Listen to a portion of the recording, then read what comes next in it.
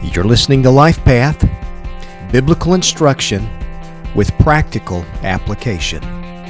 I'm Brandon Ware, and I want to welcome you to the podcast. Today is Saturday, May the 2nd, 2020. Today's devotional thought comes from 1 Kings chapter 8, where we read of how King Solomon dedicates the temple for the worship of God.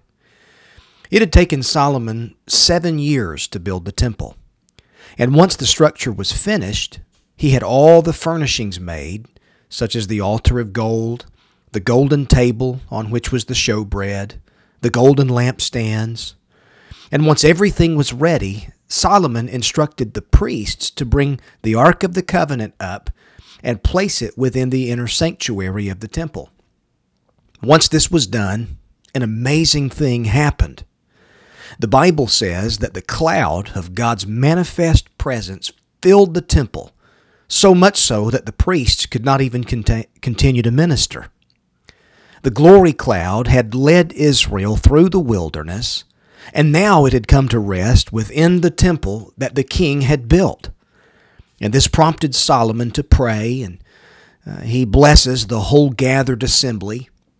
And in 1 Kings chapter 8, verse 23, Solomon prays this: Lord God of Israel, there is no God in heaven above or earth below like you, who keep your covenant and mercy with your servants.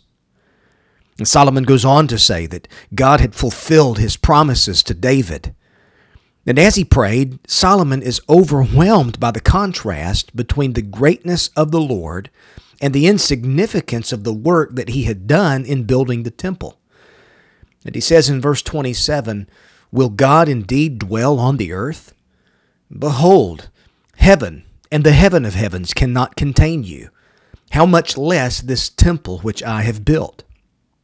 How could the infinite God dwell in a building made by human hands? And Solomon recognizes the fact that God's willingness to dwell among his people is purely an act of grace. Many centuries later, the glory of God would once again come to earth, but this time incarnate in the person of Jesus Christ, David's greater son. And because of his atoning death, his bodily resurrection, and his ascension into heaven, he has now sent his Spirit who resides within believers individually. And that means that we are now the temple of the living God. God doesn't live in the church buildings that we build, but in us as his people. And that's why the church can never truly be closed. Now, temporarily, we may not be able to assemble together physically, but the Spirit of the Lord is still within his holy temple, and you can be encouraged by that fact today. Well, that's today's devotional thought. If we can help you in any way, I'd love for you to contact us. You can send us an email at connect@greenstreet.org. Thanks for listening.